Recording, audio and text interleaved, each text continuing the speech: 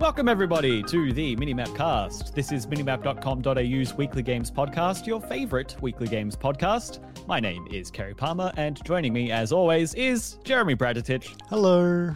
Just the two of us this week. Just the two of us.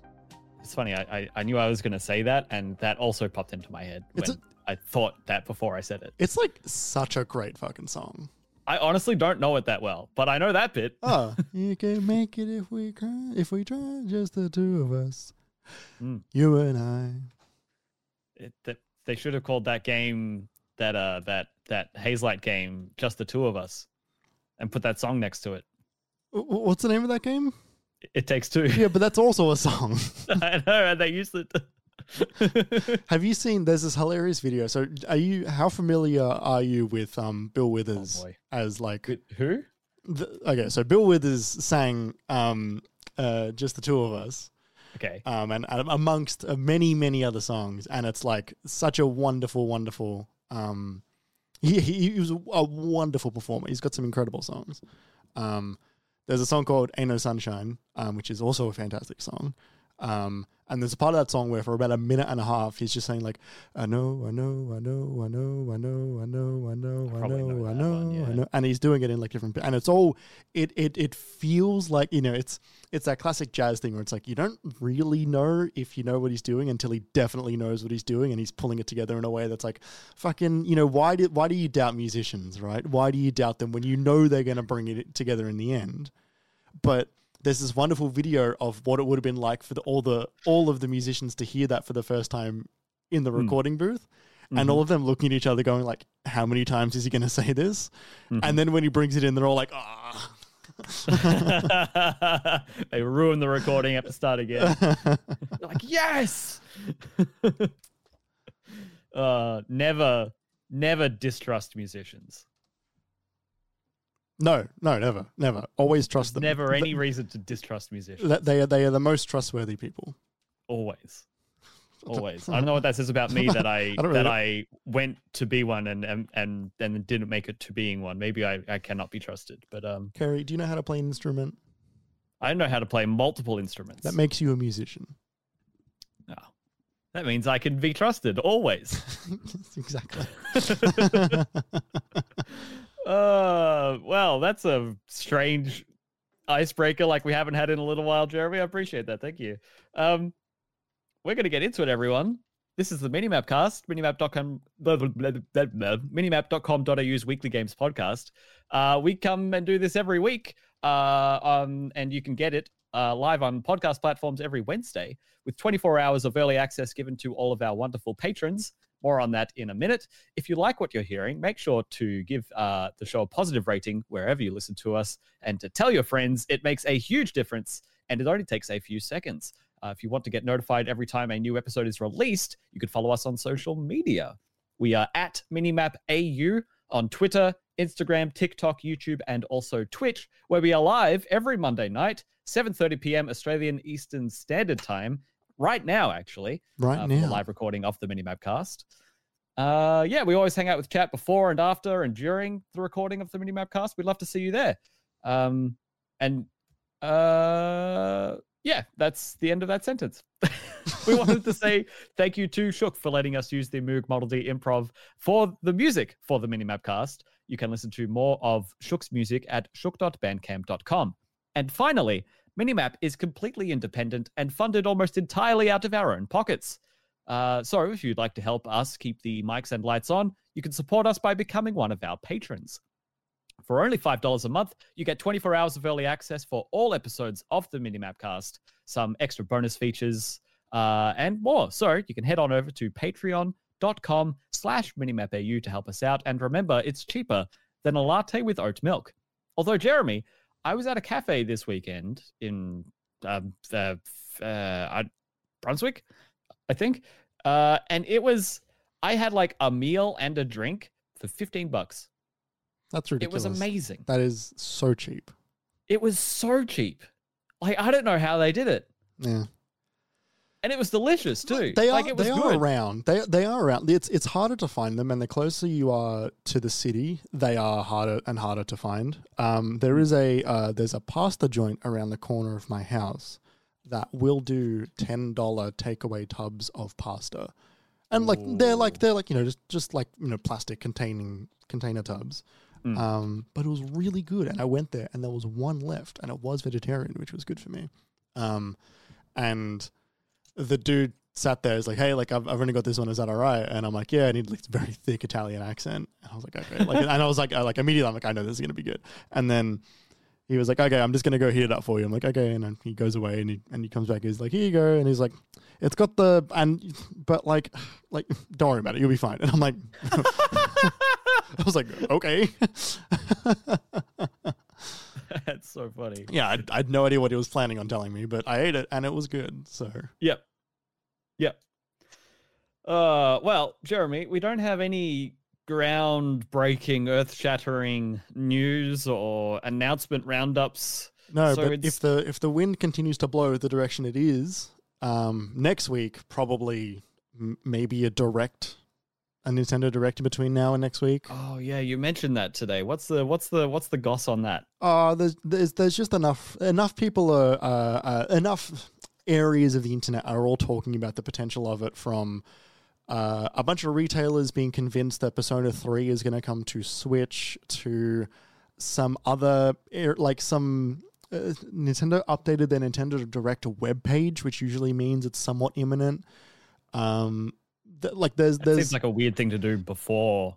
No, but like it's like they update like a back end part of it, getting ready to add. Yeah, and it's not like they've changed the webpage, but it's the thing that usually happens prior to the announcement of a new Direct, as well as a few weeks ago. Thank you for reminding me, chat. They did say that the new Mario Kart 8 Booster Course DLC was going to be released by now, which means probably we'll get a Direct with a, "Hey, this new booster course is out today. Go play it." Yeah, we haven't gotten any like teaser on it or anything. Yeah. It might slow down. Like they might have hit like a bump, because there were like multiple new courses. There were new characters and new courses in the last wave. So I wonder if they like in this that last wave isn't out yet.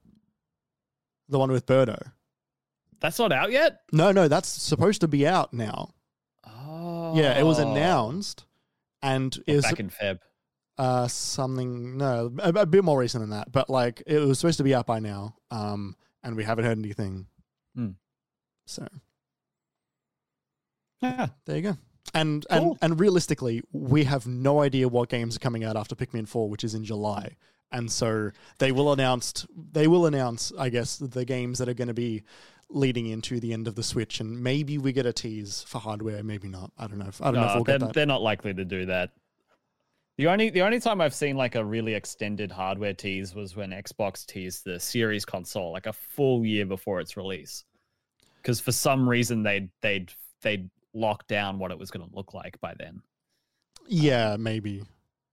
Which was weird. Yeah, don't know. So what we're going to do for this week is we're going to be talking about it's sort of our mid-year Game of the Year check-in. It's not a formal declaration. It's just sort of a like how things stand now. Yeah. Before going into the second half of the year. Jeremy, when I was putting together like the list of games that I've played that have come out this year, I was stunned by how many heavy hitters there have been. How many games I've truly enjoyed that are new this year that have come out, or at least new to me. Yeah, I didn't want to cut my list down. Yeah, it's like I was looking at my list and I actually had less exciting games than I felt like I do. Right. But the ones that are exciting are really exciting. And so it's like, okay, that kind of, I guess, tracks then. But yeah, you also play like more games than me in a given time period usually. Like I haven't played that many. Like I've actually only got a list here of like 1, 2, 3, 4, 5, 6, 7, 8, 9, 10, 11, 12 from this year. Mine was 10. Yeah, like it's like not that many. And that included Forspoken. Yeah. And I've got in here Meat Grinder, right? Like, and so like there's like, there hasn't really been that many that I've really latched onto. I've played a lot of demos this year because I've done I've done a couple of conventions. I've done Steam Next Fest. I'm about to do another one. And I played some demos on the PC Gaming Show. And like I feel like I've consumed a lot of games media without even explicitly sitting down and then playing a game that is out and available, which has been really interesting. But yeah, it's been a good year so far. Been a really good year so far. It's been a really good year so far, and it is looking to be a really good second half of the year as well. I was saying to you before we started the show that I'm like slightly annoyed that Final Fantasy 16 wasn't out yet, so we couldn't like include it in this discussion, which is such a like academic, strange, like arbitrary line of thinking. And I think I pinpointed that it's born more out of my eager anticipation of just playing that game in general, than being frustrated that it wasn't here. But yeah. It's been like, because I also thought the same thing on the way home from work. I was like, if only we were doing this in like a week. And I was like, but no, like it's not. No, it doesn't make any sense. We'll talk about it when it comes out for like a whole episode, and we'll also talk about it if it's any good at the end of the year. And we'll talk about it in the second half of the show when we give our demo impressions. Like we've got Final Fantasy things to say. Exactly. So I kind of broke my list down as I've got my top 3 and a couple of honorable mentions. Jeremy, is Zelda at the top of your list? It is at the moment. Mine too. It's not as far and away clear as I thought it would be. It is clear. It is like I didn't have to think about it. Yeah, I didn't have to think about it. It's in good company too. It is in really good company. I think that looking ahead to the rest of the year, I think there will be games for me personally that will bump it off the top of the list. But those are not out yet, or I haven't actually discovered them yet. Because I haven't found I feel like every year I find some indie game that really grabs me in a way that is like, this is more than just the most interesting big budget game that came out, but this is going to be the one that sticks with me and I go and buy a vinyl 3 years later. And so, the game that I talk to someone at a party or at a networking event or something, at some games event, that we're both like, you played this game and I played this game. We are going to become really close for the next 2 hours. Like that kind of we both get it. We're on the level of, oh yeah. Whereas Zelda will probably stay in my top 3. Yeah. Because it is truly incredible. But I'm not having that visceral emotional reaction to it like I do with an Outer Wilds, for example. I'm in that same place right now. And I think it's because we're in the middle of it, right? Neither of us have finished it. Neither of us are I'm also in the middle of a Zelda lull. I haven't picked it up in 7 or 10 days or something like that. And that's fine. I'm happy with that. I kind of enjoy the time when with Breath of the Wild, when it could kind of be a bit more of an everlasting gobstopper, You could come away and go back and there'd be something new and something exciting, and the way it worked would be a whole other thing. I look forward to the next Saturday that I sit down with it one afternoon and then play until I need to turn the lights on in my house. Yeah. But I'm not aching to play it at every second. I think I'd like to finish it by the end of the year in order to have that sort of sense of resolution when we get to that discussion, because I think it is important. That feeling of having explored that world, done all the things, come to a conclusion, had that resolution with it, I think really helps with a game as large as this, when you put a bow on it. Yeah, because with a game that's similarly large, say with Skyrim or the Bethesda RPGs, Witcher was another example where I never finished it. It's like, oh yeah, those are really competent, but I can't think of the arc of the game. But with Breath of the Wild, because I completed it, I could think of how I felt about doing all the shrines, then doing the Divine Beasts in the order I did, and then finishing them all and having most of that done by the time I went to beat Ganon and all of that stuff. Yeah, and I feel like the other examples you gave, like Bethesda RPG, The Witcher, etc., like they are not the Bethesda RPGs kind of, but like the journey you have on there is not nearly as unique of a journey as you do in the Zelda game. So, yeah, no, it's a good point. Yeah. It's been funny as well in this Zelda lull that I haven't had like as much. I haven't had that many memories that really stick with me. Does that make sense? Yeah, I think you're not actually very far through the game. No, I'm not. No, you're still early. You just need to play more. Yeah. No, you're right. You're right. Yeah, and I am looking forward to it. It is just this weird moment of like, yeah, it's the best game. It's fascinating. I think like the biggest reason that it's at the top of my list at the moment is because I'm just in such genuine awe of it across the overall structure of the game with the 3 zones, the new mechanics, all that stuff. It is so sizable without it feeling overwhelming. That I've got a different kind of overwhelming in terms of like, there is so much to consider with that game that it can't. It like, when you see a very expensive video game and it's like, oh, like you can see the budget in this game. It feels heavy and it feels like there's a billion hands all over it. Not in a bad way, but just like you can tell that many, many, many people have been working on this game to create this one singular experience. When you play Zelda, you don't get that. It still feels quite intimate and personal, which means you got to stick in there for a really long time and like to actually get those moments that are special to you. Even though they are still crafted, you have those moments that you created on your own that no one else will have. You just have to. You got to put the hours in to actually get to those, which it takes a long time to get through those hours because it's a long game and there's a lot of time in between those moments, which kind of makes those moments special because those times in between those moments are still really, really wonderful, which is, I guess, probably why it's at the top of my list. I'm not. Yeah. No, absolutely. I'm not wading through like mud to get to those wonderful moments. I'm having a blast getting to those incredible times where I do remember it for years to come. It's such a big game, Yeah. Yeah, absolutely. The Witches and the Bethesda RPGs. It's also surrounded by so much excellence too. Yes. Yeah, exactly.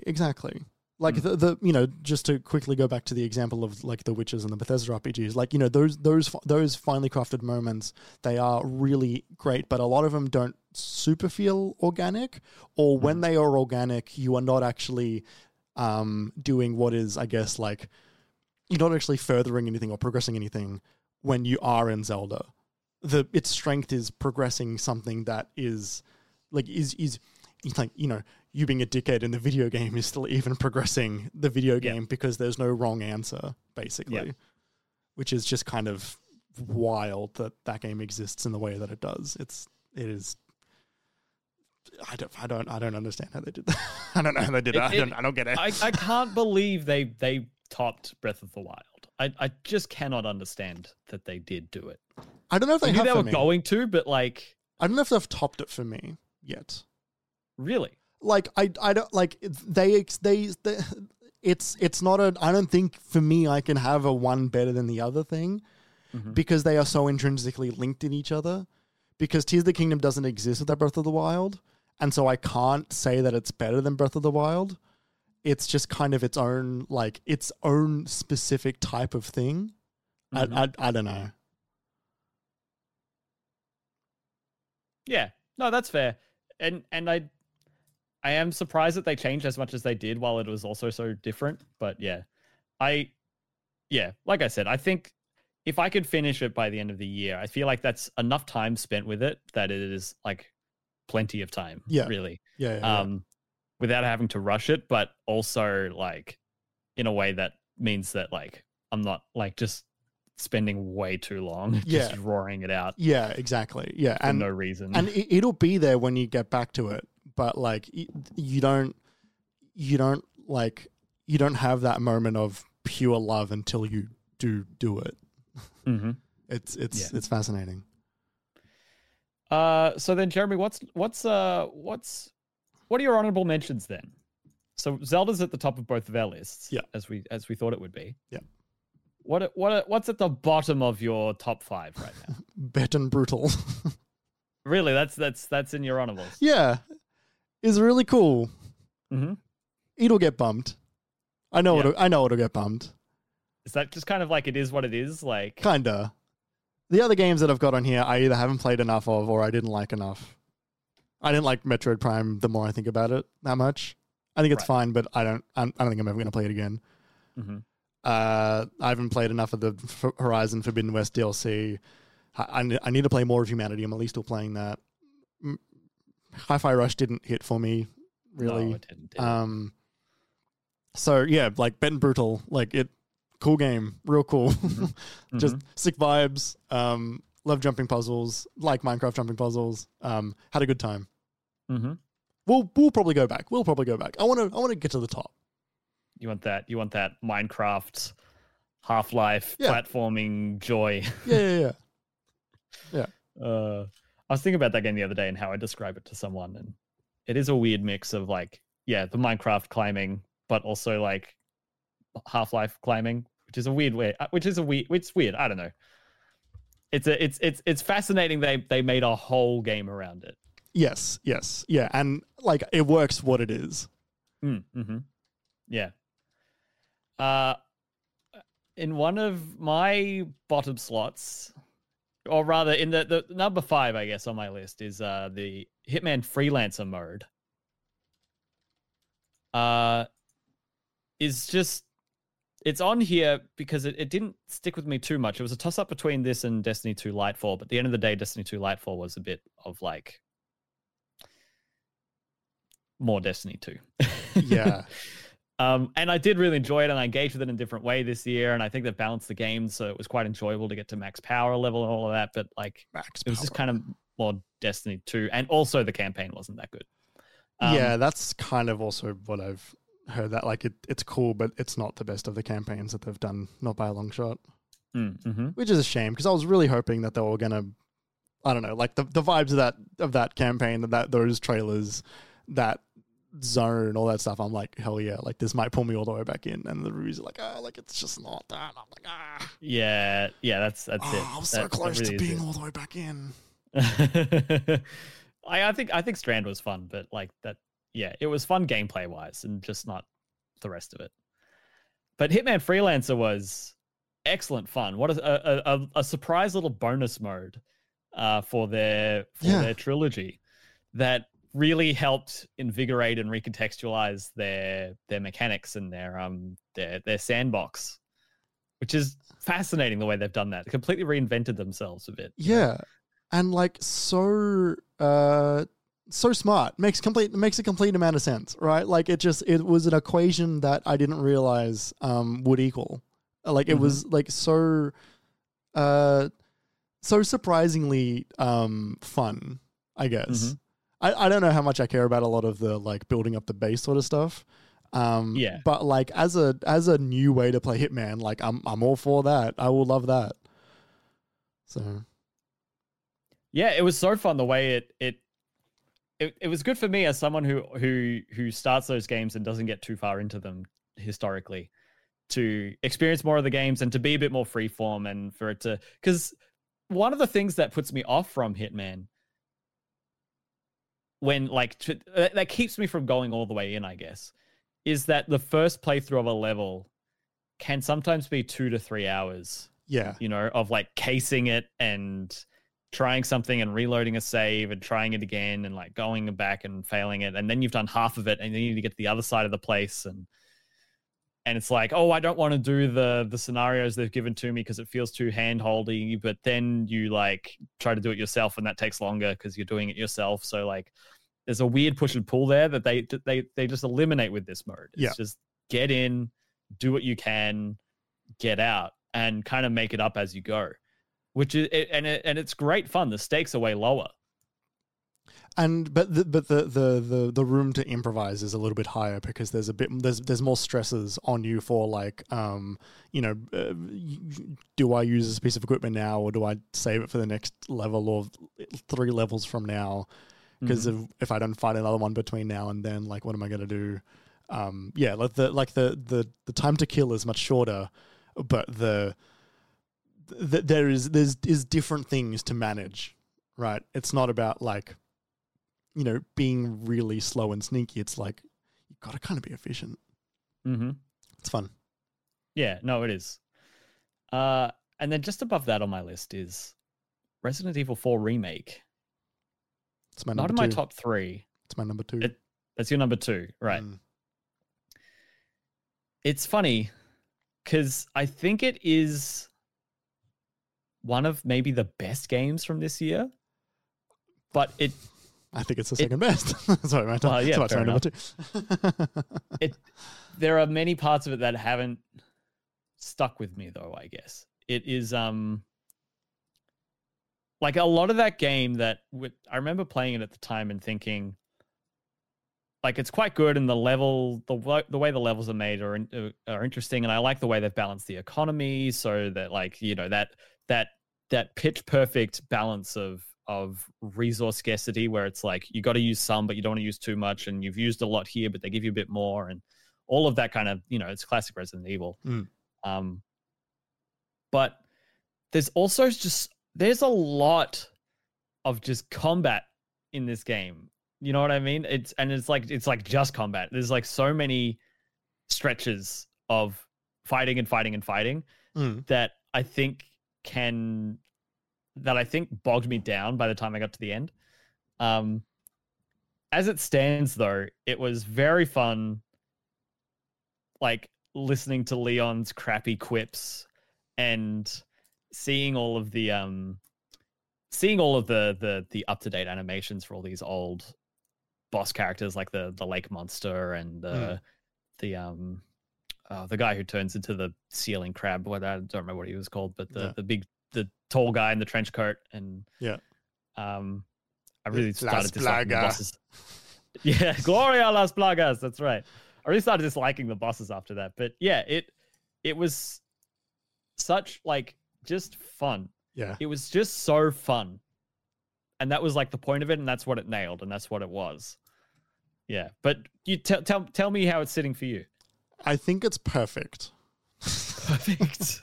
Like, I have no complaints at all. No notes. Really? Yeah, I love the combat. Okay, maybe my one note is that you're shooting a lot of guys towards the final chapter. There's a lot of shooting guys, and it's not that fun. But I really didn't like the Salazar boss fight. Oh, I loved every boss.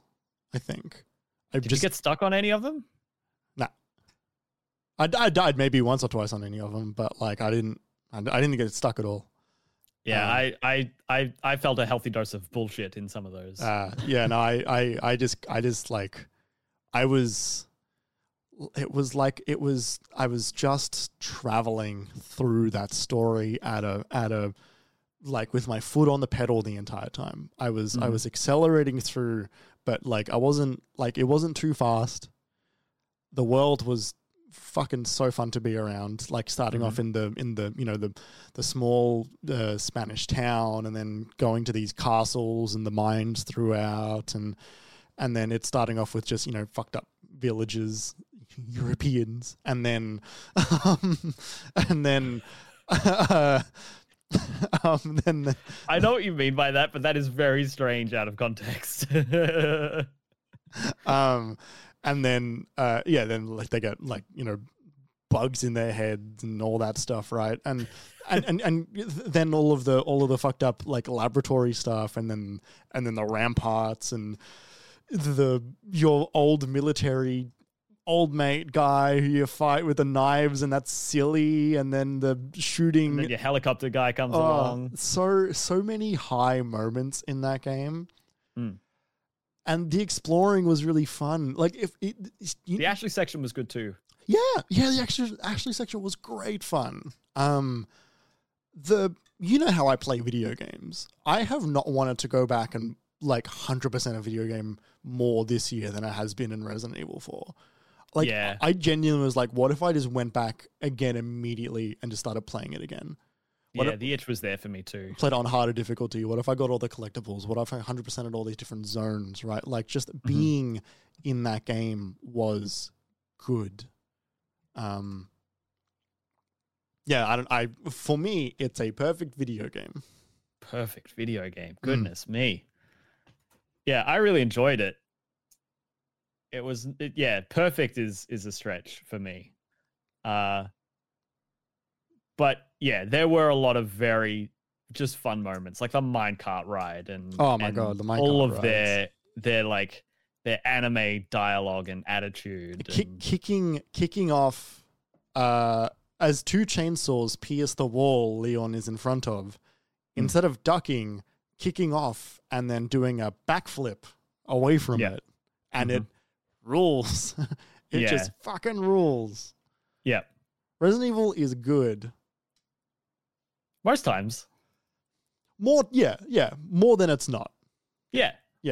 They just need to stop making those. Thanks to its recent iteration. They just need to stop making those fucking multiplayer ones.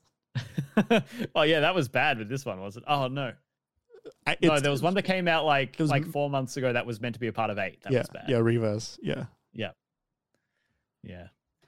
And 5 is very racist. Yes, it is. On top of being only just fine, apparently. Yeah, I am so curious if they remake that game, if they're gonna what they're gonna change, because I feel like they need to change that game. I don't know that they would bother if they're gonna bother remaking it. Yeah. Well, I hope at this point, there's other games they can remake. They need to remake 1 again. I think that would be really exciting. The one remake that is out is fantastic, but if they did a 1 remake style, the 1 remake is almost 20 years old. I mean, it came out on GameCube in 2005. I know, but it's been brought up again and again. It's also there's a native PS4 version.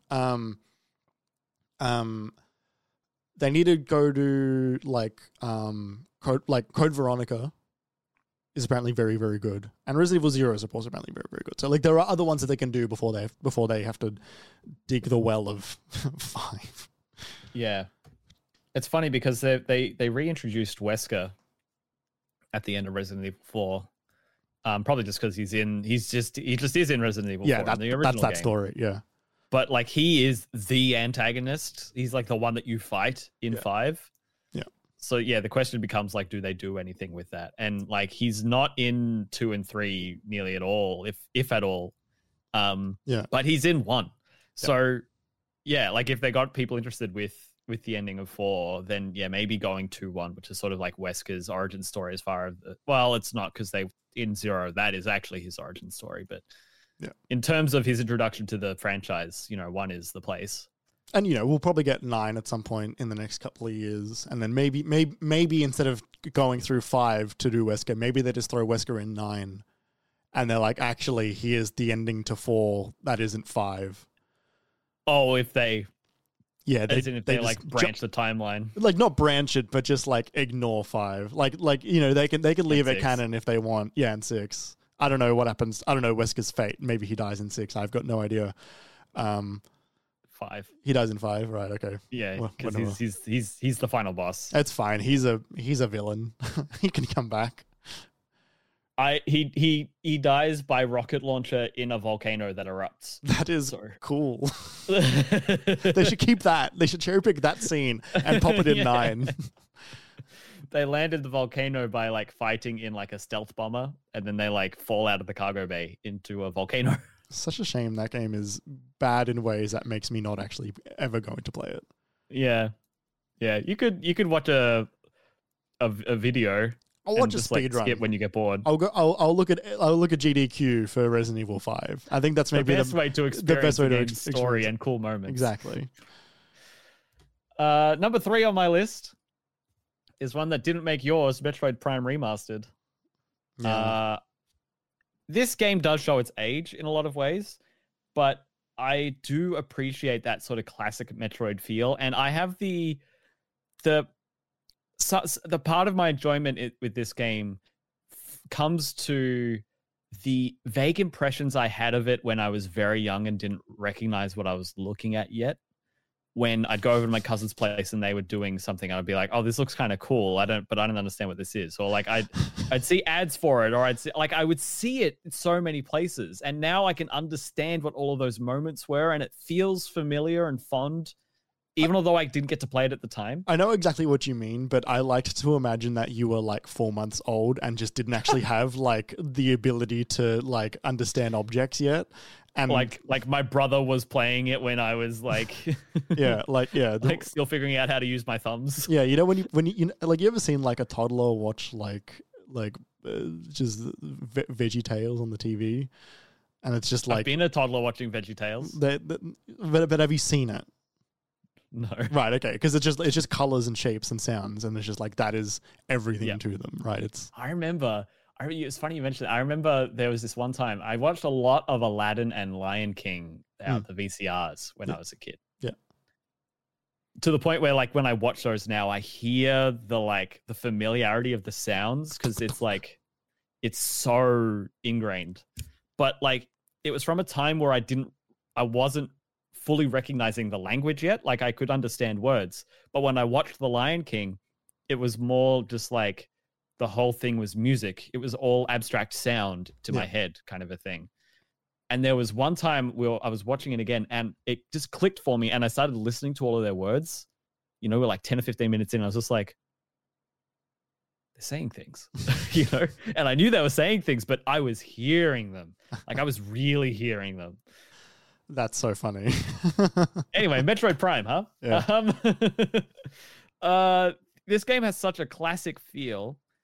And as someone who played Metroid Prime 3 when that came out, this was a very good way to like revisit that franchise, that setting, that series in like its like proto stage, in its like purest form.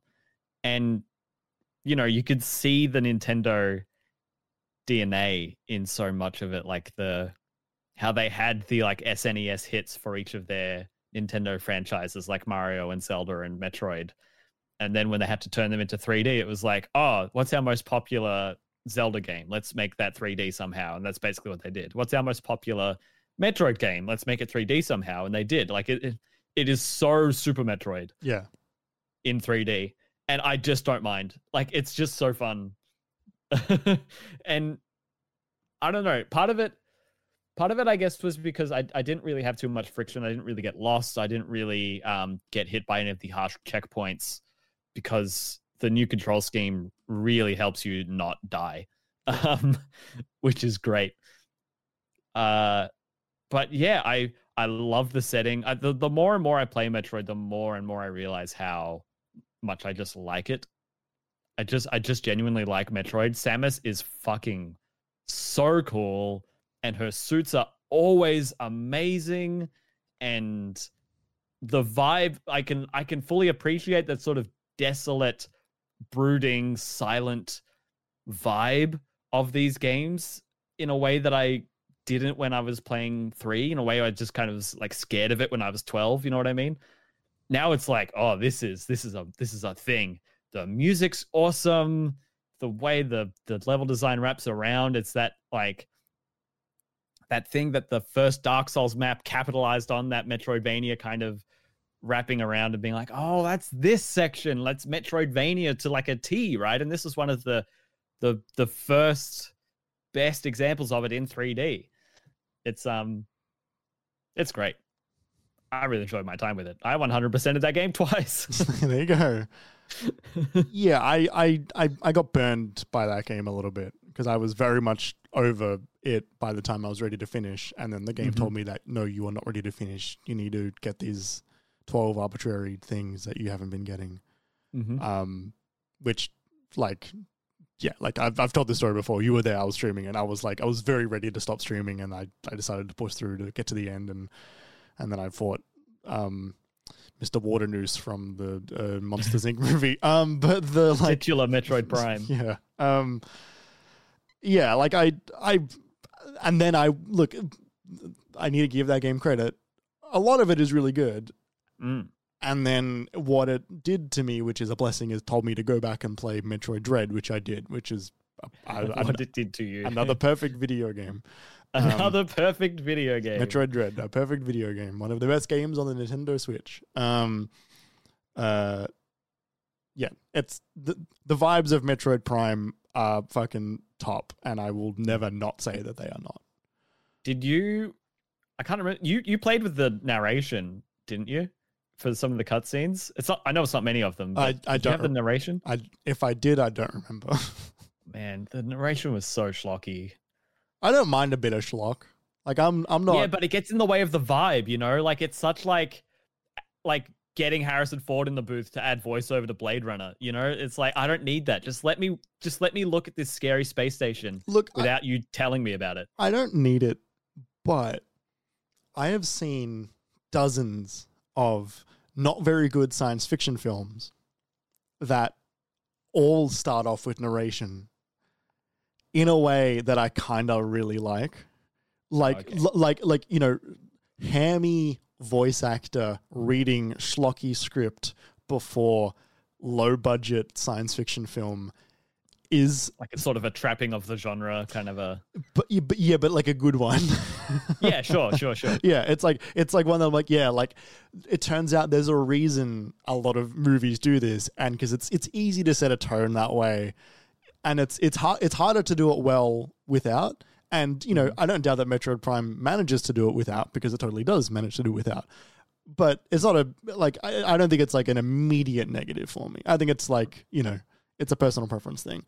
What was good about the narration is that I asked my good friend Tootie, should I play do I want narration or not or something? And he misread my message and said, yeah, you can tell me how you go with this game.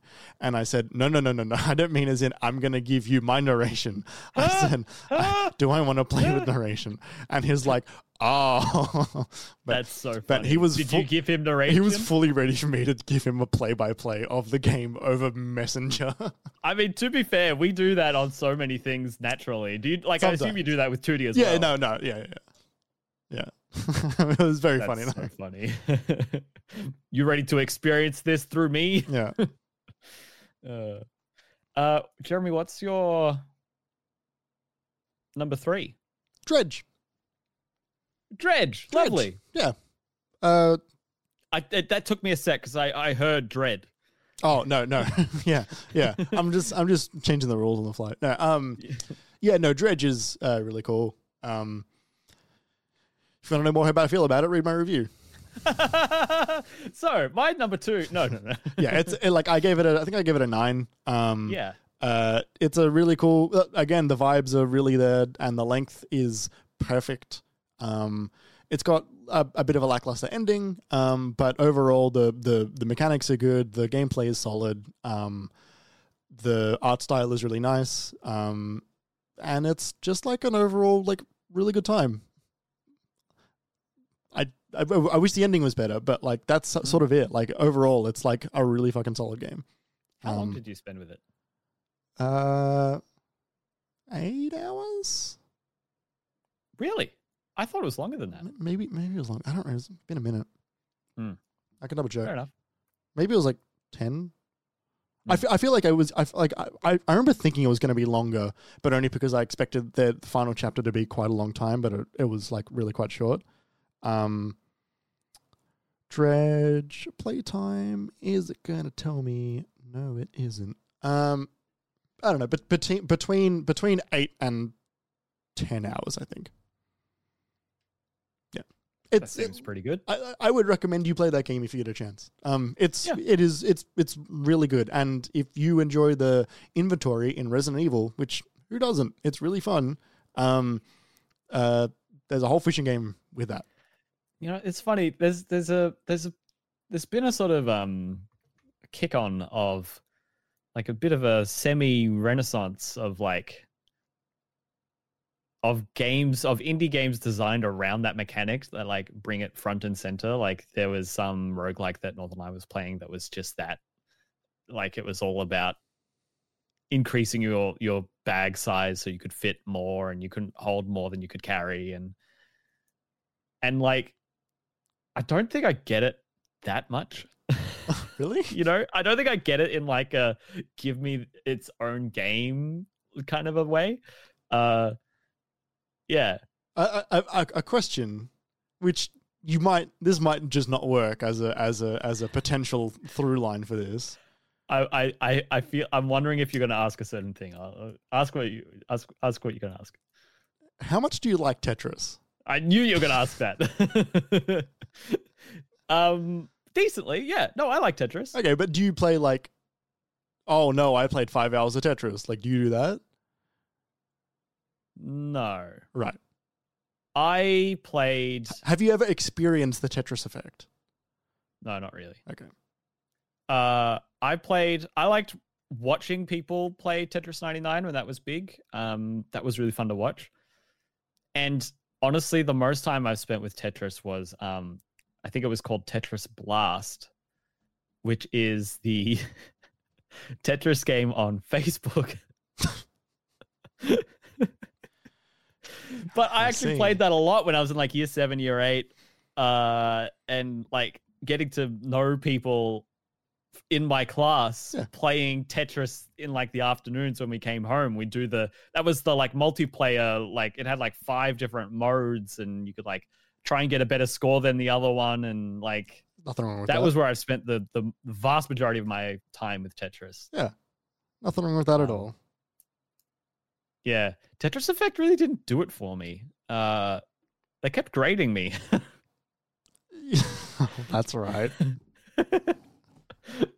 I didn't remember that until I said it. Until I started talking about it. I'm like, oh yeah, that's why I didn't like it. Tetris Effect is also another perfect video game. Just like to point that out. And that is a 10 if I've ever played a 10. Yeah, Resident Evil 4. I kept doing those shooting range missions, and they kept grading me. Yeah, It's so funny how much you get put off by just like a simple grade. And like, you know what's even funnier is that I actually didn't mind it in the Resident Evil shooting range. Oh, I was gonna say like if they gave you like a grade in Final Fantasy VII, you'd probably be like, oh fuck yeah, I'm gonna do that again until I get fucking S rank. Maybe. You know, there's a thing that happens. What's the game that did it most recently where it's like,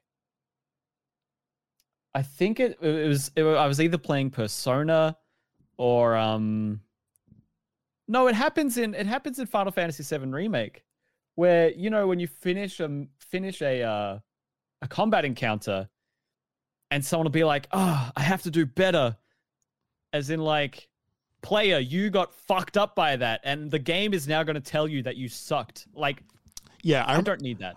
Oh, okay, I feel like the only time I appreciate that is when I'm already thinking it, in which case I'm like, yeah, you're right, I did suck. And if I'm at that point already, then like my mood is already sour, and like I don't need that reinforced. So what I will say about 7, I think those voice lines were actually broken because they would say lines that were not accurate to the fight I was just in often. I feel like I remember like I would get hit maybe once in like a giant fight and I would come out of it and Cloud would be like, ugh, well that was a waste, or like that wasn't very good or something. And I remember thinking like what do you mean? like we just killed like a battalion. Having gone through hard mode, like I think I got to understand what they determined as good and bad, like because I think I got brought up to the standard that they made that for, right? Which is pretty unforgiving in hard mode. Yeah, like if any of your characters go into the red, that's like that's bad because then you have to spend mana to heal because you don't have items and mana's limited, and you don't want to do that in hard mode. Yeah. So yeah, that's a whole other thing.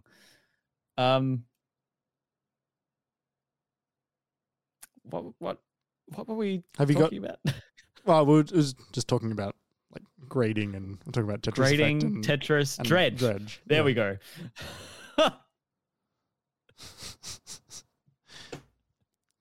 You good? I hadn't realized how far off track we'd gotten. Oh yeah, it all felt so logical. Yeah, this is the check-in subject. This isn't like a. This is not like. Oh yeah, no, I'm not bothered. I was just taken aback. This is not a heavy-duty topic. No, it's not. It's not. All right, Jeremy, you ready for my final game, my number 2? Any guesses? It's Star Wars. It's Star Wars Jedi Survivor, everybody. And why is it this game that got above Resident Evil or Metroid Prime or Hitman? Honestly, I think Resident Evil might be better made than this game. I messed up my list, but we'll just move on. I'll just talk to Star Wars. Is yours completely invalid? No, but like I forgot that Star Wars was my number 3 and Dredge was my number 4, but that's because I forgot Star Wars existed, so maybe I'm just going to swap those two. What? Yeah. You forgot it existed? Yeah, I completely forgot. Like I wrote it down, I just forgot to give it a number. Hey, let's talk about Star Wars then, both of us. Let's talk about it. Wait, so what was your number 5 then that shouldn't have been? No. Bread and Brutal was number 5. And Dredge was 4. Star Wars was 3. Resident Evil. And Zelda. Resident Evil was 2. Oh, did we just skip it? Yeah, I think we just skipped it. Okay. I thought we freeballed it a bit. Oh, well. Anyway. We did. We did, and it's fine. It's fine. That's so funny. Hey, Star Wars Jedi Survivor. Yeah. I think that Resident Evil 4 might be like a better made game than Star Wars Jedi Survivor. I think but everyone would agree Survivor considering how Survivor launched, but I mean, I remember I was one of the few people who played it pre-patch. It was bad. Yeah. I had to deal with that whole, like, I don't know if my save's going to get corrupted once it updates. Yeah. Situation. I mean, not that you can judge it on that, though. Well, that's the thing, right? But what I was fascinated by with the discourse with Survivor was how many people continued to enjoy it despite its performance issues. Yeah, I did too. Because the performance issues were they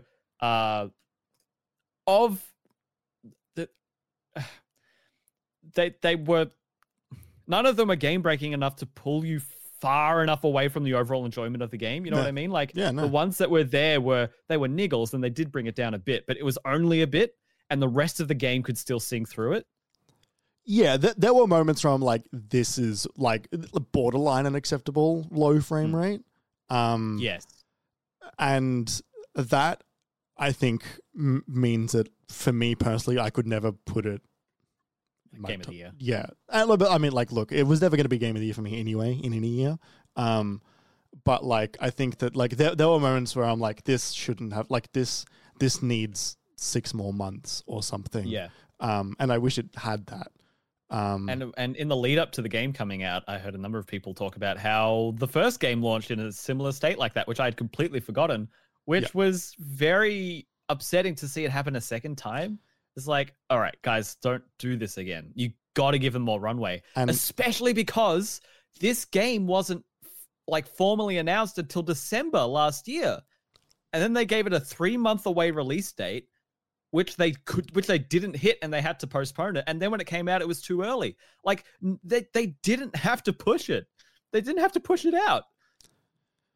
Yeah, we don't know why it got pushed out in the state that it was in. They are still updating it. There's a patch that went live like yesterday or something that is working on some stuff. It hasn't fixed the frame rate. I don't think it is going to fix the frame rate because I've heard some people say that's an engine issue, like an Unreal 4 struggling with open world issue. Well, that and the ray tracing, right? Like ray tracing is on by default, always on. You can't turn it off, which is like just look. Anyway,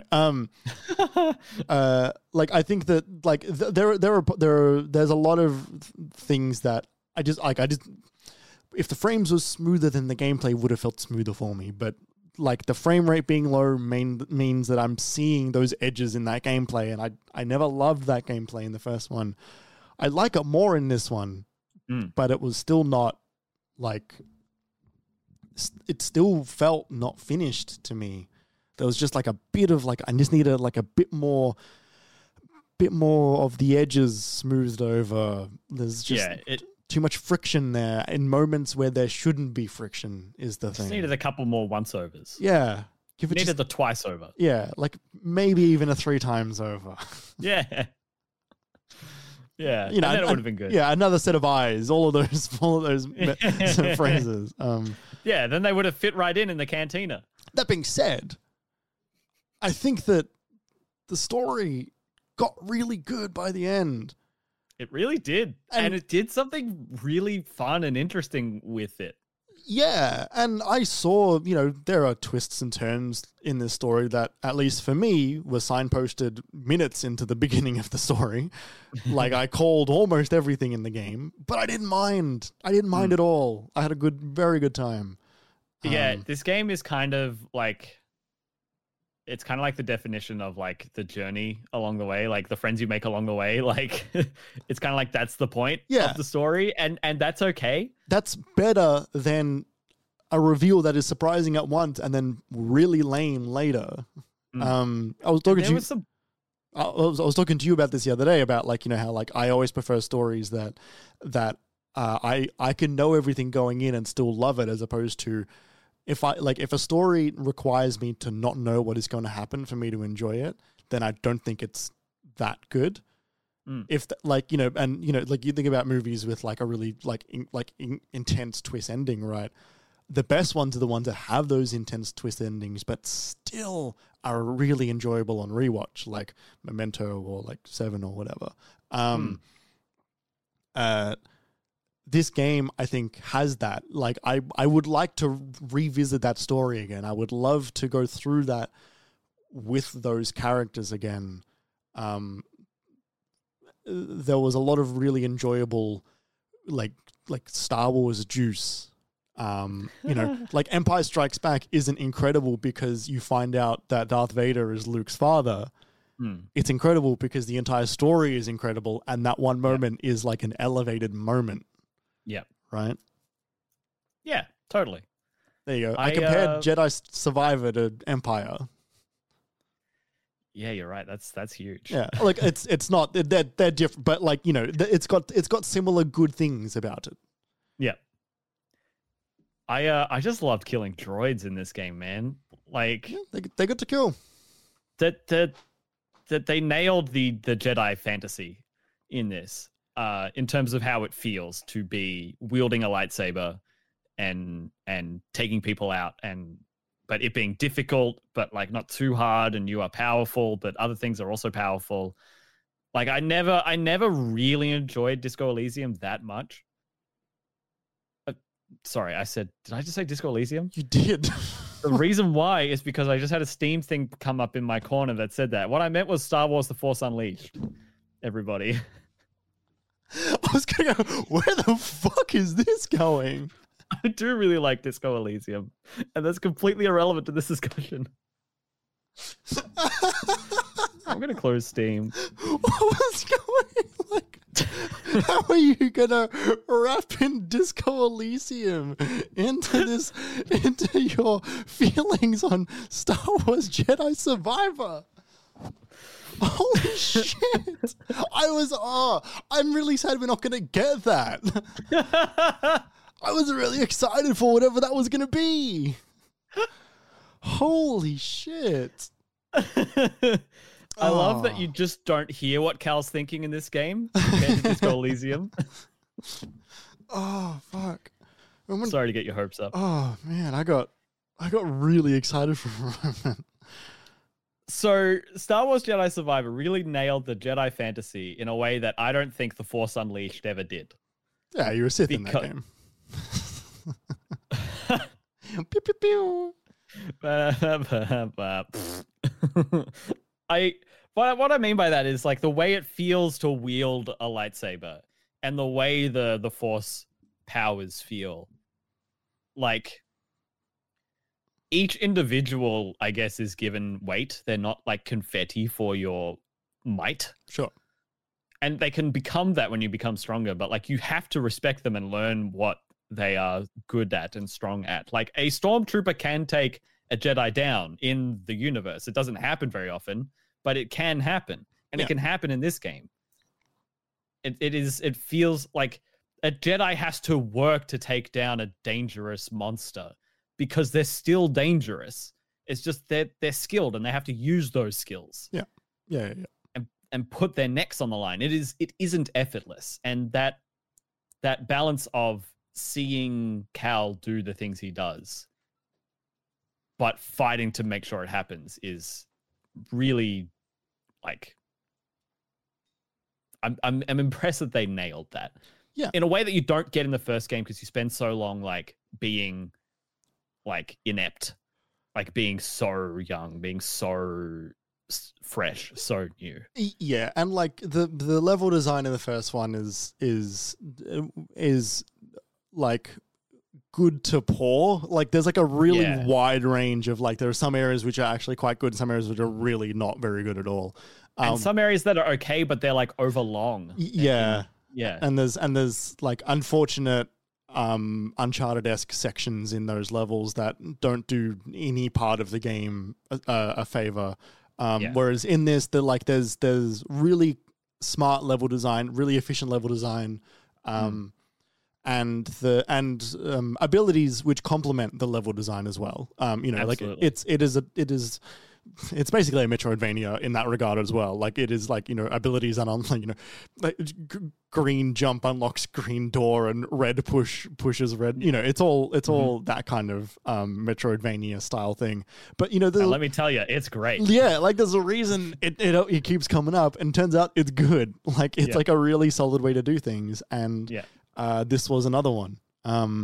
And they had some incredible moments too. Like there's that whole scene where you learn the air dash on Jeddah with Merrin, and there's the giant spider drill thing that you have to escape and then take down. Like that's an all-time like cinematic set piece kind of moment for the last 3 or 4 years in terms of set pieces. It's really, really good. And they did the worst thing about the first game again in this game, and it ruled.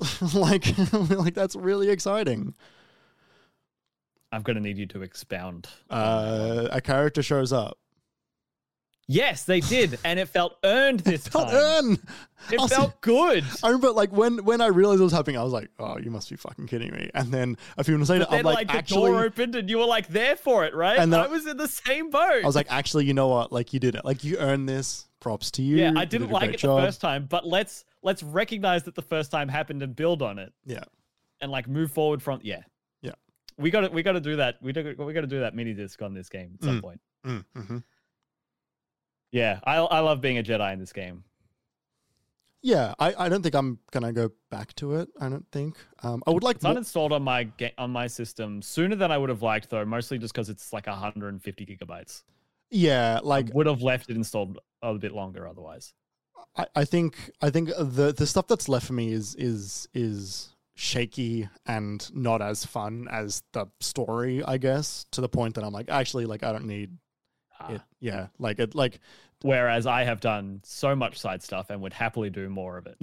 Well, like it's more like, like I want to do more fights that are really enjoyable to do, but a lot of the fights that are left me to do are really not enjoyable at all because realistically the fights are too difficult for the actual game to function. The double Ogdo Bogdo fight is a thing that I would be able to manage in a version of this game that allows for 2 Ogdo Bogdos to fight at once.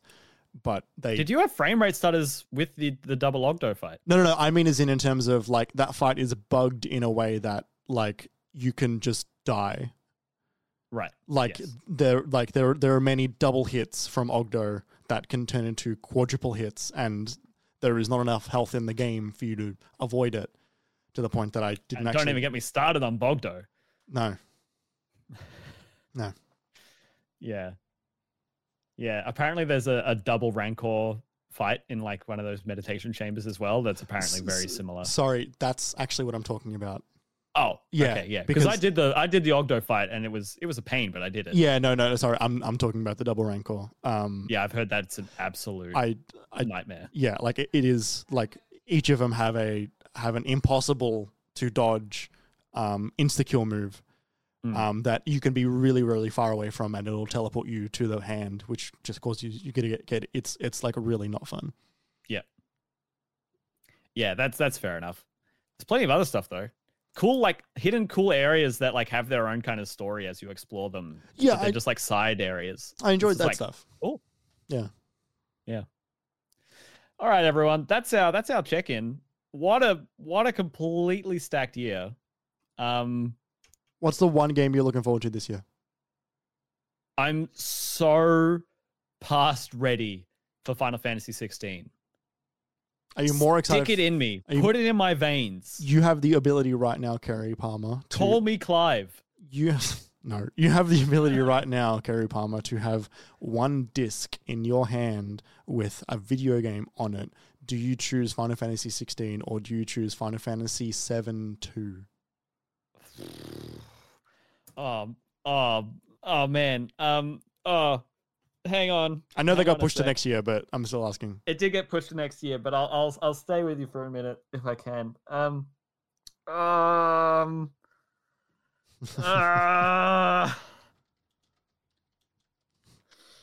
It would have to be 7 Rebirth. It would have to be. Right.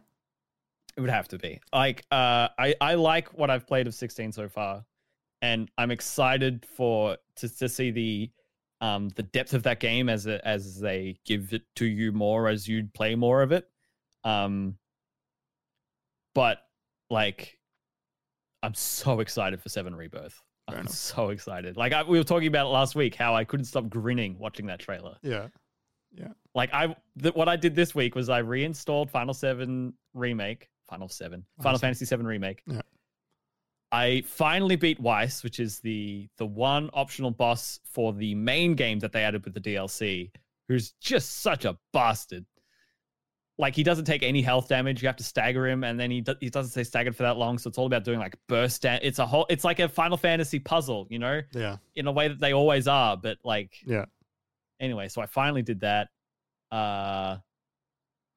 and played a couple of chapters again, which was really fun. What else? There was something else I did, and then I started watching cutscenes from Crisis Core, Final Fantasy 7 Reunion, to like remember a bit more of the like backstory from that game when it came out like 6 months ago. Yeah, I'm so excited.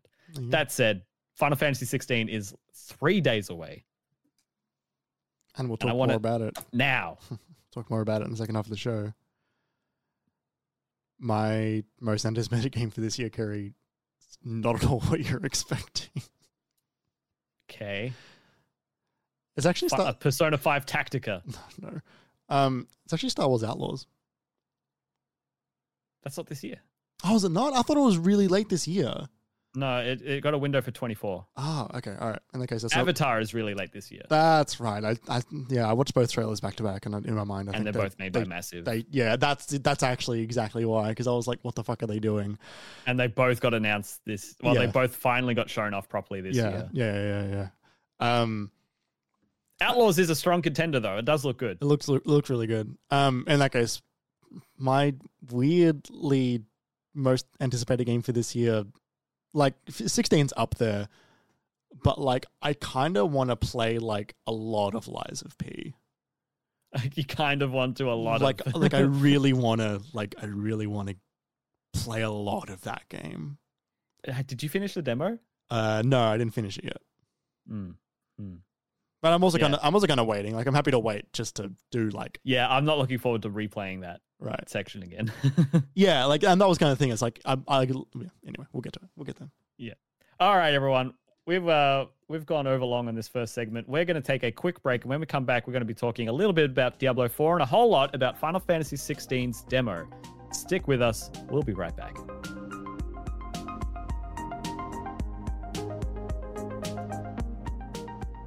Welcome back to the MiniMapCast. We've been talking about nothing over the break. Oh no, we were comparing Xbox controllers because Jeremy got the Starfield limited edition controller, which looks excellent. Head to the Minimap TikTok for an unboxing. I was just about to do that, but you did it. Now I don't have to. Is that what brand synergy is? I don't know. I don't think it is. We'll figure it out. Why don't we say it is? And then we'll sound smart. I don't think that's brand synergy. I think it's just plugging. Like a cable. Like a Play-Doh. Like a... Gloria las plagas. Yeah, Jesus. Where do you want to start? Man, what are we doing here? We're talking about the games we played this week. Yeah. I'm talking about Diablo 4, but honestly, it's not that much. I beat the story of the game. Mm-hmm. And I'm fascinated with this Diablo story. Everyone keep in mind, I haven't played any other Diablo game ever, so I don't know what it's like compared to the others. But playing this, and it's all about, welcome to hell and all of that campaign stuff. You see Lilith, the mother of sanctuary, the daughter of hatred, the big demon lady. That's all of their marketing campaign. And I thought this was going to be a game of like epic scale, but the story is actually very grounded and focused. It's all about this group of like 5 or 6 individuals and like their pasts and how other people know each other and knew each other compared to these people and how they come together to try and stop Lilith together, which I found quite fascinating. Because it wasn't that grand scale. I mean, it kind of got there in the end. Like the end is sort of a march on the gates of hell. And Jeremy, what have you done? Nothing. I accidentally minimized your camera for a sec, so you froze. But then you said the word grand scale, and my mind immediately went to the Italian furniture store in Melbourne who says "Gran sale" every time he does his ads, being one Franco Cozzo. Franco Cozzo. Yeah, just him talking about Diablo, and it's gran scale, just kind of like. Hey, there's one for you, Melbourne. Man, that's funny. That's so funny. Just having a time here over on the 1s and 2s. Sorry, please continue talking. All right, so there's this big scale battle towards the end of the game where you're sort of marching on the gates of hell, and you like it kind of gets as big as it gets eventually. Mm-hmm. But it at the end of the day, it's really quite a compact, tight, more intimate kind of story. It's more about you getting to know the characters that you're rolling with, and I appreciated that at the end of the day. Like there's this character you meet in the start if you've played the beta, Lorath, who's just kind of this like hermit in a hut who you like bump into, and he's like, "Oh yeah, no, you're in trouble. All right, He's been living on his own for a while. He's like, "All right, let's go to the main city. You go talk to the church. I'm going to go find out other stuff you saw in your vision. Blah blah blah."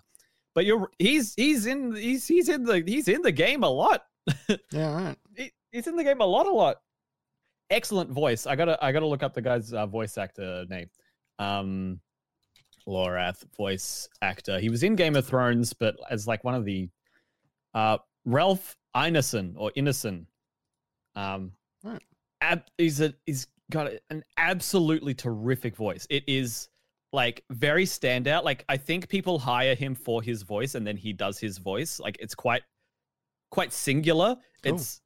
It's not like a Nolan North Troy Baker situation where they can be like kind of varied or they can be kind of like like he's got quite a singular voice and I love it and I want to hear more of it and I'm happy every time I hear it. But yeah, I got to the end of the game and it was cool. I'm glad I played it. It didn't blow the doors off for me. It didn't like knock my socks off. But yeah, I'm glad I did it. I had this interesting. Sorry, are you going to keep playing for fun, or you sort of for fun? Yes, maybe. So something to keep in mind. I am playing for work. When I played in pre-release, I was playing as a sorcerer, and since release, I'm playing as a barbarian, so I can make a barbarian build guide for the site I'm working for. And I don't like playing as the barbarian as much as I like playing as a sorcerer, which I was reminded of when I saw our site's sorcerer guide today to figure out how to start tabulating my own, now that I finally got to the point where I can make a build guide. Mm-hmm. And I'm looking at this like good build of a sorcerer, and I'm like, fuck, man. I want to do that. And like it's fine. It's not a big problem. And I am finding my own fun with the barbarian, but what my time with it today was all about finding a way to make a build for the barbarian that was fun, and that I'm also trying to make something that isn't just there's a whirlwind ability that the barbarian has where they just spin around in a circle, and there are apparently some bonus like legendary aspects you can get for that make it completely overpowered. Right. And it in a kind of almost like nefarious amount of overpoweredness. So I'm trying to steer away from that because that'll probably get like re-nerfed. It's already been nerfed once. So like I'm trying to steer away from that. And I've spent so much today just like spending like 10 minutes rearranging all of my skill points, spending all my money, trying to figure out, if I do a bleed build and then I want this and I need a bit of defensive, whatever, blah, blah, blah, blah, blah, and rolling into a dungeon and getting absolutely steamrolled and just putting my head in my hands. Like, how do I make you fun? Yeah. Because like the way I got through, I had this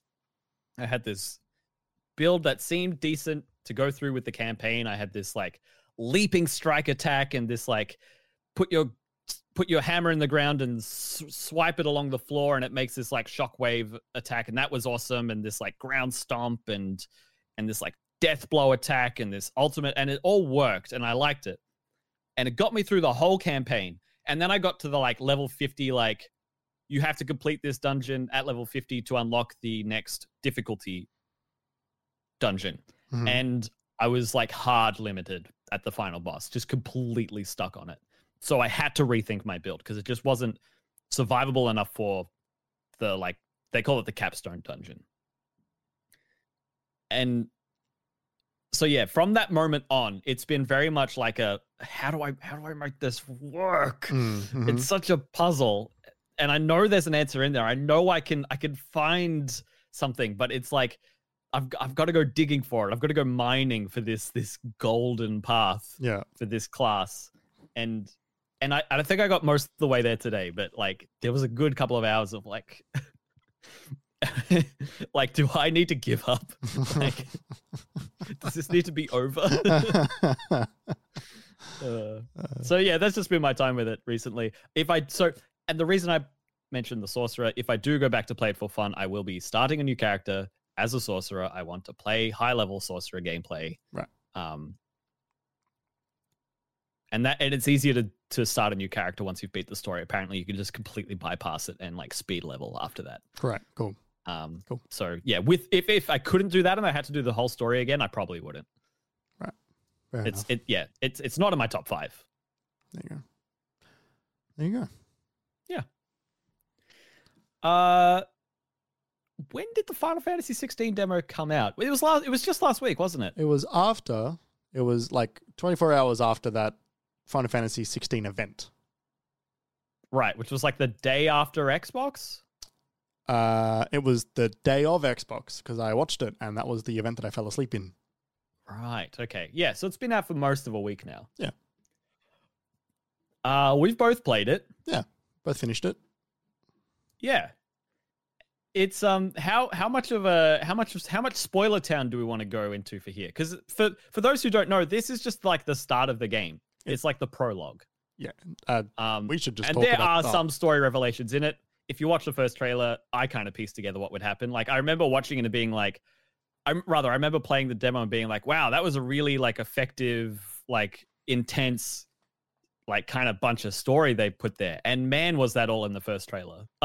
Yeah, if it's in the demo, if it's in the trailer, it's not a spoiler. Yeah, I mean, for people who haven't seen it, it would be. I guess for those who really care and who are completely shy of it, like, here's your warning. Yeah, just go play the demo or watch it. Like, it's like it's not we're not putting episodes on a TV show. We're not putting episodes of spoilers of a TV show episode on the timeline. It's like it's been a week and it's 3 hours. And also, like, it's the start of the game. Like, it's not a spoiler for something that happens later. Like, it's just from the very beginning of the game for 2 hours, and then like there's no spoilers in the demo. No, it's something it's to point out is that the story progress that you make in the demo gets saved. So when you start the game, you'll pick up from where you left off in the demo, which is excellent. Yeah, which is good because I remember I was thinking a little bit as I was playing this, like, I'm glad I don't have to do this part again. Thinking about the Final Fantasy VII remake demo, like, I was happy to do that section again because I think it's a really fucking strong section because the beginning of that game is like just action, top tier, like wonderful stuff. It's also shorter. It is shorter, and there's like a definite start and end, whereas in this, it's sort of like I actually didn't know when it was going to stop. This was like, this felt very like, here's the beginning of a Final Fantasy game.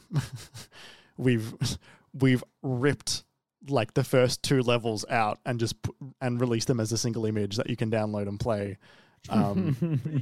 Like warts and all. In a way that's like kind of weird and a little bit awkward as a demo. But still good. Yeah, it is good, and it's a different style for Final Fantasy. Like, let's say the thing now. This introduction is just Game of Thrones. Like, yeah, so clearly Game of Thrones, and I didn't mind that necessarily. Yeah, that's not a criticism in and of itself. And it made me think about, okay, so it's been 12-ish years since the first season of the show. So it's been a while, and actually it's been actually so long since we've had a fantasy set Final Fantasy game that like it's kind of their first opportunity to do something like this in this setting with that kind of story, with all of the like the kingdoms and the swords and the magic and the crystals, like kind of, this isn't Road Trip the game. This isn't in Final Fantasy 14 it's a bit more fantastic. Well, I was going to say, like, I think you are excluding 14 from that conversation, because 14 is very much that, like, there are airships and stuff, but like, I mean, there's always airships, but like it's always grounded in the setting. Yeah, like 14 is much more traditional to the fantasy roots of Final Fantasy, as opposed to like 12, 7, 13 being like a bit more technologically advanced fantasy. Yeah, science fiction 10 as fantasy. well.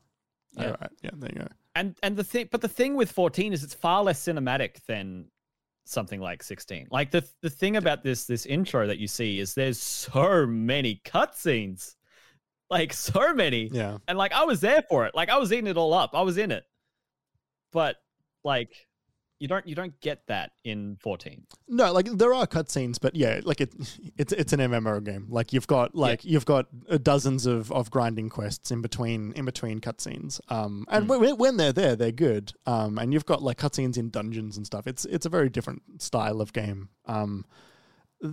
16 is interesting. I think a lot of it is really good, and I'm actually kind of worried about part of it. I think the combat, What? like the combat is really good, and I don't mind the world that much. Like some people are kind of getting put off by like the grimdark like aspect of this world. I don't mind it. Like I just kind of I enjoy that space. Yeah, and like I appreciate they've chosen that path and they're walking it. You know what I mean? It's fine. I also like reading books like that. Like I enjoy that area of fantasy as well. But I don't know about some of these characters yet, and it's early, but I don't know about some of these characters yet. I don't know about some of these decisions in this story yet, and I don't love some of the gender stuff in this game. That is like kind of like, look, I kind of just I'm worried that I don't trust this game for that not to be an issue all the way through.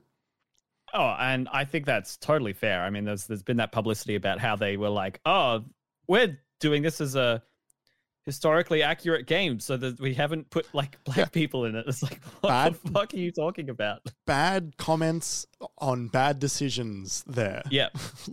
And like, if that's how they feel about race, you're right. What do they do when it comes to gender? We don't know yet, and it is not promising. And there was just an NPC in Final Fantasy 16, the demo, called like the Slave Master, who was just watching his slave do work. And I was like, And Clive, our main protagonist walked up to him and was like, what are you doing or whatever, and he told Clive what he was doing, which was, I'm getting my slave to fill the well with his magic so I don't have to use mine or whatever. And I was like, and Clive was like, okay. And I'm like,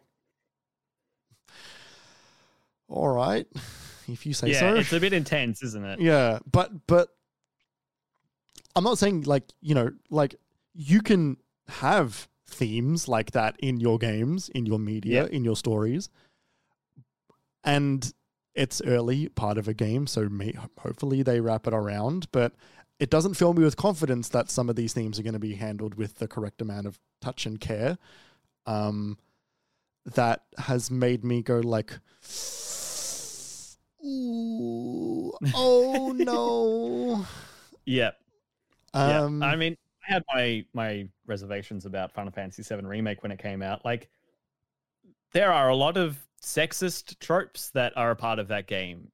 And whether it's because they were part of the original or because they decided to double down on it in the modern day, like, that is the case. And it's kind of, we're working with similar creatives. I'm sure there are some, teams that are shared, but it's also like the creative vision for all the Final Fantasy games is directed by the same people at the end of the day at the top. Like, this is what Square Enix wants, and this is the style of game that they're happy with. And yeah, it is concerning when it comes to this stuff. And like, I think at least in 7 there was a lot of power behind some of that stuff. I never felt like, the ridiculous outfit that Tifa wears, she was not a ridiculous character at the very least. And some of the changes they made for 7 with, the cross-dressing sections and stuff, in the remake was fucking a million times better than what it was in the original game. Yeah, and so that's a like good point. they have not goodwill, but they have the ability to look at that stuff and know how to handle stuff like that is not like immediately trapping. In terms of like genre trappings, but this, I don't know, there wasn't a whole lot of like in-universe criticizing of bad things immediately yet. And like, again, you don't need that to point out it's bad. But it is, you can't make your good guy good while these bad things are happening. You can make him a bad guy, and that's a route you can take. But like, he's complicit. Yeah, sort of you have to understand that he would be complicit in these things. Born into wealth and benefiting from their, what are they? They're branded, right? The people with the tattoos. Yeah. I'm curious to see where the story goes with a lot of that stuff. Because there seems to be at least some sort of twist of rejection of heritage or rejection of lineage in some of that understanding. That Clive is branded now, but wasn't all that sort of stuff. But like I am curious to see how well they handle like. Like the thing that I always go back to, which is, again, it's always Star Wars, the Jedi refusing to engage with stopping slavery at any point in the entirety of episodes 1, 2, and 3. I can't, I'm sorry, Anakin, but your mother can't come with us. I can't free these slaves. And Anakin, for the entirety of the second movie, being like, I want to free the slaves, and the Jedi like, we're not doing that right now. No. And I'm like, what are you talking about? Like, these are not the good guys. These are just the powerful guys. Or like the other droids wanting to stay. Yeah, in servitude for the rest of their lives on Jack Black's planet. Yeah, in that exactly, like same sort of thing, right? I'm curious to see how they handle it, but it doesn't immediately fill me with confidence that they're going to handle some of these things well, and that makes me worried. Yeah, I think that's reasonable. Yeah. Something I've felt with this opening, like, sort of prologue section, like, it feels fast. You know what I mean? Yeah. Like, it moves at a clip, and I was torn between, it was good pacing that I never felt dragged down at any point, at the same time, I wanted to know more. I kind of wish we'd got like maybe the cutscenes are just a bit more discussion, or like they fleshed a couple of things out a bit more, or It was there were awkward maybe discussion. a couple of different character interactions that didn't have the chance to happen. Like maybe, oh, this character could talk to this character about this thing in this section, maybe. But like it kind of moves a bit too fast for any of that. Like, so we just kind of get a good amount of what we need, and then we have to move on. And it was a weird pull because I didn't know how else to do it in my head. Like, it was like, oh, I want more, but then I might have gotten bored. Oh, I don't know. Yeah, it's interesting because there's a lot of characters that get introduced to you very quickly, and like nouns. Yeah, like and Rosalith and flame shields and that was the thing that also surprised me, that it wasn't just it, and like there was a lot of scenes with a lot of characters talking about a lot of things that weren't character driven scenes, but were like world faction driven scenes. They were about armies and histories and battles, and it reminded me of like the Silmarillion a little bit, where I'm like sort of getting inundated with information. Unlike Lord of the Rings, which is about like, you know, the people and how they care about the thing that's going on right now. I do hope that we get character moments that allow that stuff to breathe. But like at the beginning, like there's a lot of things that happen in that demo that I don't actually know. I didn't understand what was going on. Like it just kind of washes over you. Yeah. Did at any point did you hold the touchpad? No. So I mean, no, like I did it once and then I saw the fucking PlayStation Vita bubbles menu, and then I closed that. Do you remember what that menu is called, Jeremy? Because it made me guffaw. No, I don't. Do you? It's called Active Time Law. That's it. You ever hear a phrase that just makes you immediately go to sleep? It's so funny. Active time law. Nothing like what active time battle means in the game. No. It's so silly. It's the storytelling equivalent for the ATV. Like, why did they call it that? I don't know. But the thing with turn-based storytelling. Yeah. The thing with the active time law was that it was really good for being like, who's this character? Like, sure. Because it wasn't even like, who's this character again? Because like it didn't really get that far. But it was like, oh, who's this character? Oh, so this is the Lord Commander. So like, yeah, he's training Clive, but he's also like got to protect the king. Okay. Like I think, and it dynamically telling you, like, giving you the options to look at like the people and the places that are relevant just in that moment in that scene is actually really good. I want to see that in more games, especially if they're going to be this convoluted. I'm glad to see it here. It seems like a very useful thing. But yeah, I'd love to ask you how you felt about the combat. Not that, honestly, going through the demo, I don't really feel like there's that much of it. But how did you feel about it? Like it was good. It was Final Fantasy VII adjacent. It's not they're not rediscovering how to do Final Fantasy real time character action combat anymore. Like, they've got this is what it's probably just going to be for a good long while. Yeah, it took them long enough. Yeah, it's an evolution of 15 and then 7 with a sprinkling of Kingdom Hearts in there. There's no mana bar is interesting. Yeah, it's just like ability recharge. Yeah. Is it the first time there's not been a mana bar in Final Fantasy? Yeah, you had it in 15. It's there in 7 Remake. Yeah. Yeah, maybe. Yeah. Yeah, you've got it in 13. I think. Yeah, like it's fine. I'm looking forward to, like, when I finish the demo, they give you the option to go back through it again with one of the different, like, Titan equipped or whatever. One of the different the icon abilities. Yeah. Which I didn't do. But, like, you know, because I'm assuming it's just fire, rock, and wind or water, or whichever other one it is. I like, look, a lot of these games I think can sort of be made or broken by their systems, and then personalizing the combat to suit your style, or at least like having a bit more influence over the abilities and where your stats go. I think will be a larger factor than just like it feels okay. I didn't love. It's funny because you look at the ability menu, the like ability wheel, and like it takes a lot of points to like do anything on that wheel. Yeah, you know? Like it makes me wonder whether it's the kind of thing where it's like you can only unlock half of the things on this in this by the end of the game. Well, like there's like a setting that you can turn on called Final Fantasy mode, or maybe it's a difficulty. I don't remember. There's like a story mode and an action mode or something. Yeah, but there's a third one which they announced recently called Final Fantasy mode, which is the ability for you to get to level 100 and for you to craft the ultimate weapon.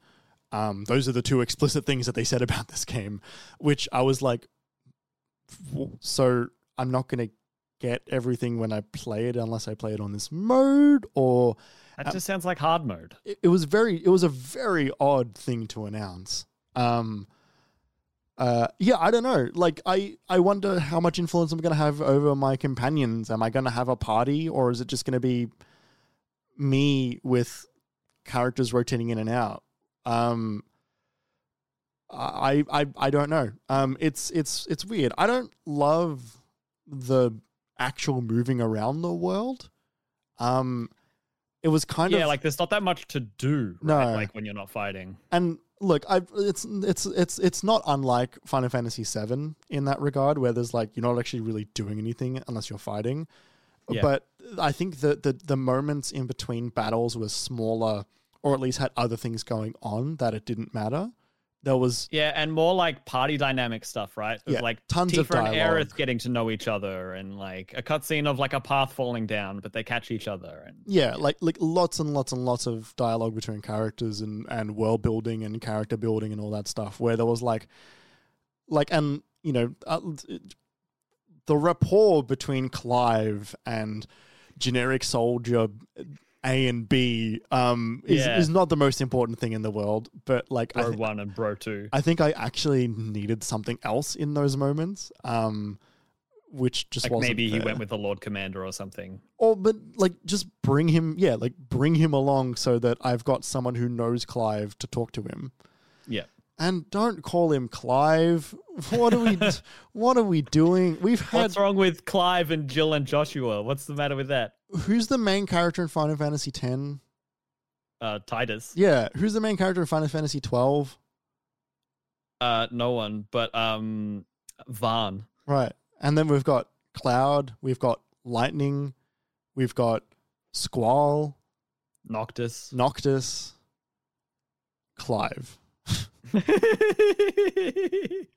Clive. It is weird, isn't it? That's just a man's name.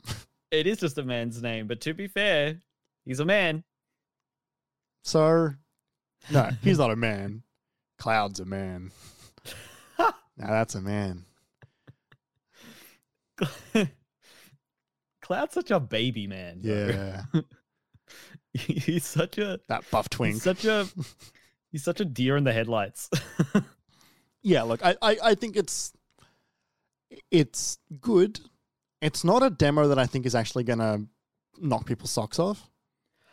I've been seeing a lot of like YouTube comments and just people talking. People love it. Okay, it's not going to be a demo that I think is going to sell the game to people that weren't already going to buy it. Right. Like 7 Remake did for me. Yeah. Which is interesting. Because if I'm not worried for Square Enix, but Square Enix is worried apparently. Look, they don't know what Square Enix always worried. It's gone. Yeah, they're worried about the fucking sky falling on their heads. But like I don't know. Like I hope it works out. The god battles are fun. I like doing big god battles. That's cool. They go hard on those. Yeah, those. That's the kind of like fantasy that I want. Give me, like, show me something that makes human life feel insignificant in scale. And like in the battle that they have at the start between Titan and Shiva, and it's just like they're there to fight the battle for those armies, but they're just they're ruining those armies. Like their troops, the other troops, like it just doesn't matter. Like they are collateral. Like they will wreck everything in their path. It's wild. Same with the Phoenix and the fire icon fight. What's it called? Ifrit? It's clearly Ifrit. It's Ifrit, right? Yeah. With a lot of swearing. Yeah, when they like go through the ground and they enter these like catacombs that are like only the size. It is like a whole underground city there that they demolish. Yeah. It's very cool. And the music honestly is excellent. It's really good. Yeah. It doesn't do the same level of like moving like Final Fantasy VII Remake's soundtrack is so wonderfully dynamic where like the Scorpion boss tank fight, for example, in the first chapter, like that boss has like 4 or 5 phases and the music has like 4 or 5 phases. Yeah.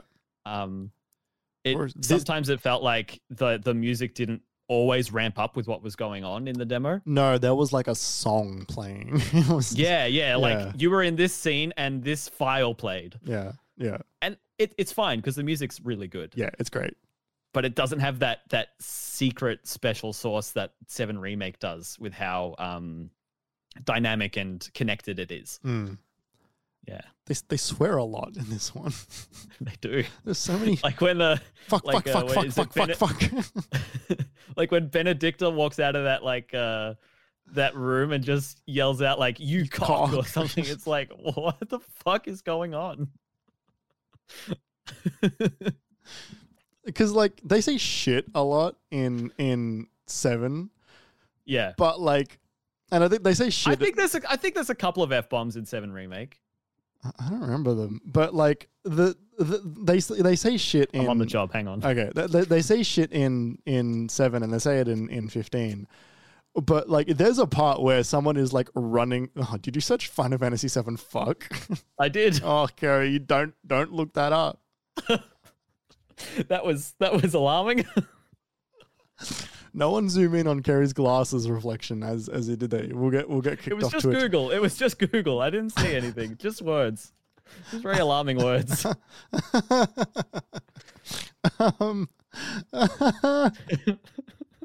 Kerry looked at porn. There's a moment where one of the characters, I don't remember who it is like running through as like this fucking gigantic god is destroying the ground below him, and as he's running, he's just like saying fuck. Oh yeah, it does happen. Yeah. Like, one of the yeah.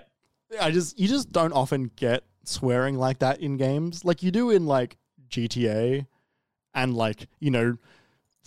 And that's almost to the point where like you get completely desensitized to it by then. Like, yeah. I kind of don't like how much swearing there is in that game. Yeah. And like in Last of Us, it's always fucking or like fuck. It's always one, right? It's a TV show swear, as opposed to like someone is about to die, like, and they're terrified. Yeah. Yeah. Yeah. When it's reserved for those moments, which I think is how it gets treated for 7 Remake for the most part. Apparently there is a couple of F-bombs at least. In 7? This is a Reddit post. Disappointed by all the cursing in FF7 Remake. Because someone wants to play it with their 8-year-old kid, right? It's like, okay, sure. That's tricky. Yeah,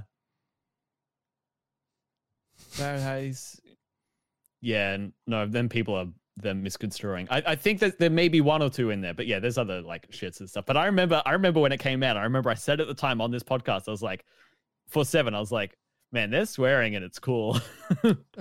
According to this Game Facts that I've got up here from 3 years ago, there is no F-bombs in Final Fantasy 7. Oh, pardon me. Okay. But there's definitely crap just, and shit. Yeah, shit, ass, and bitch is the thing that they say, apparently.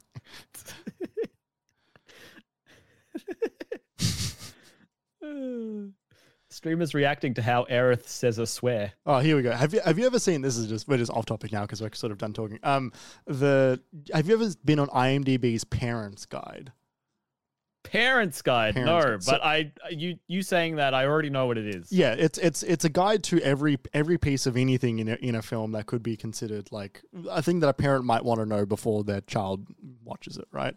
So there's Honestly, it's valuable. It's fine, but also it's community run, which means it's like ridiculous at some points, right? Yes. So there's different subheadings for like alcohol, drugs, and smoking, different one for profanity, one for violence and gore, sex and nudity, blah blah blah blah blah. Someone here has just listed every swear word in Final Fantasy VII Remake, and like I'm just gonna go through the list, which is damn, hell, damn it, jackass, ass, dumbass, fart, shit, piss, crap, Jesus, goddamn, and goddamn it. Fart, they wrote. Fart. Sam, when Sam went to their Nan's place, they had to make sure they didn't say fart. Or I think bum was off the cards. I think that was too much. There's so many. This is the kind of thing that you see on these parents' guides. One of Vincent's limit breaks monsters form is called Hellmasker, which is considered a curse according to the person who wrote this because of the word hell. Oh, hell. Yeah. And this is the kind of people that are writing the parents' guide for That's IMDb. the thing, yeah. Like, I've seen some of those before, and like they're good for figuring out like trigger warnings for people as well. Like, sure. Like you can go there for that kind of thing. But yeah, then you see things like that. It's like, all right, next. Yeah. Frightening and intense scenes. The music soundtrack by Nobuo Uematsu is known for the scary music themes. No, it's not. It's just known for the music themes. It's all of it. Jesus. Won't somebody save our kids from Nobuo Uematsu? I know. What the fuck? When the man in Rocket Town tries to tell a funny joke to Sid, Sid gets angry and kicks him back in violence and gore.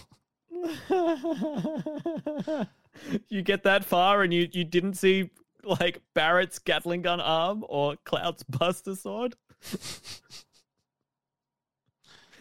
You seen Bahamut's like summon FMV? Like that dragon launches nukes out of its mouth. Yeah. Oh, funny. Yeah, I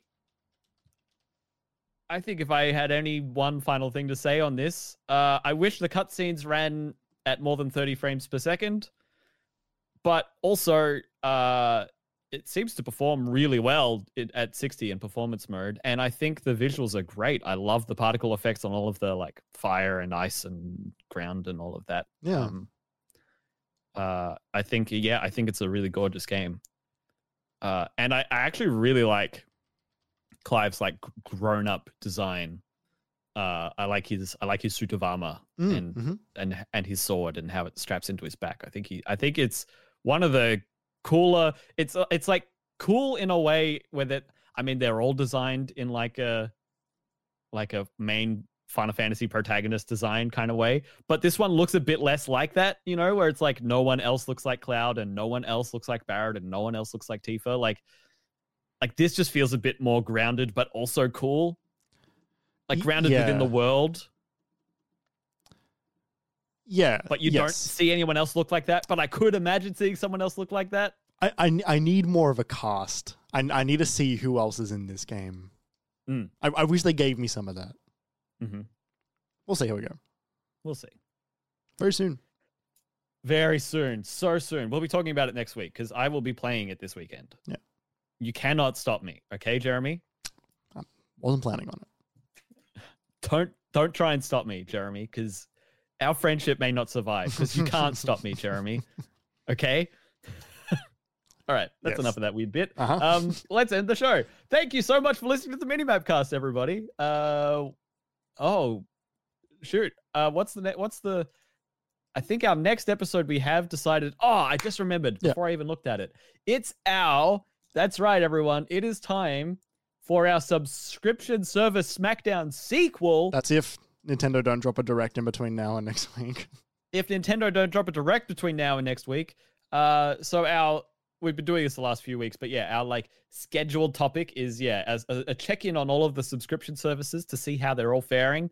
I might try and I did a bit this week, but I'll try and check in with the N64 and Game Boy Advance offerings to, tee those up, because they didn't have those when we did this last time.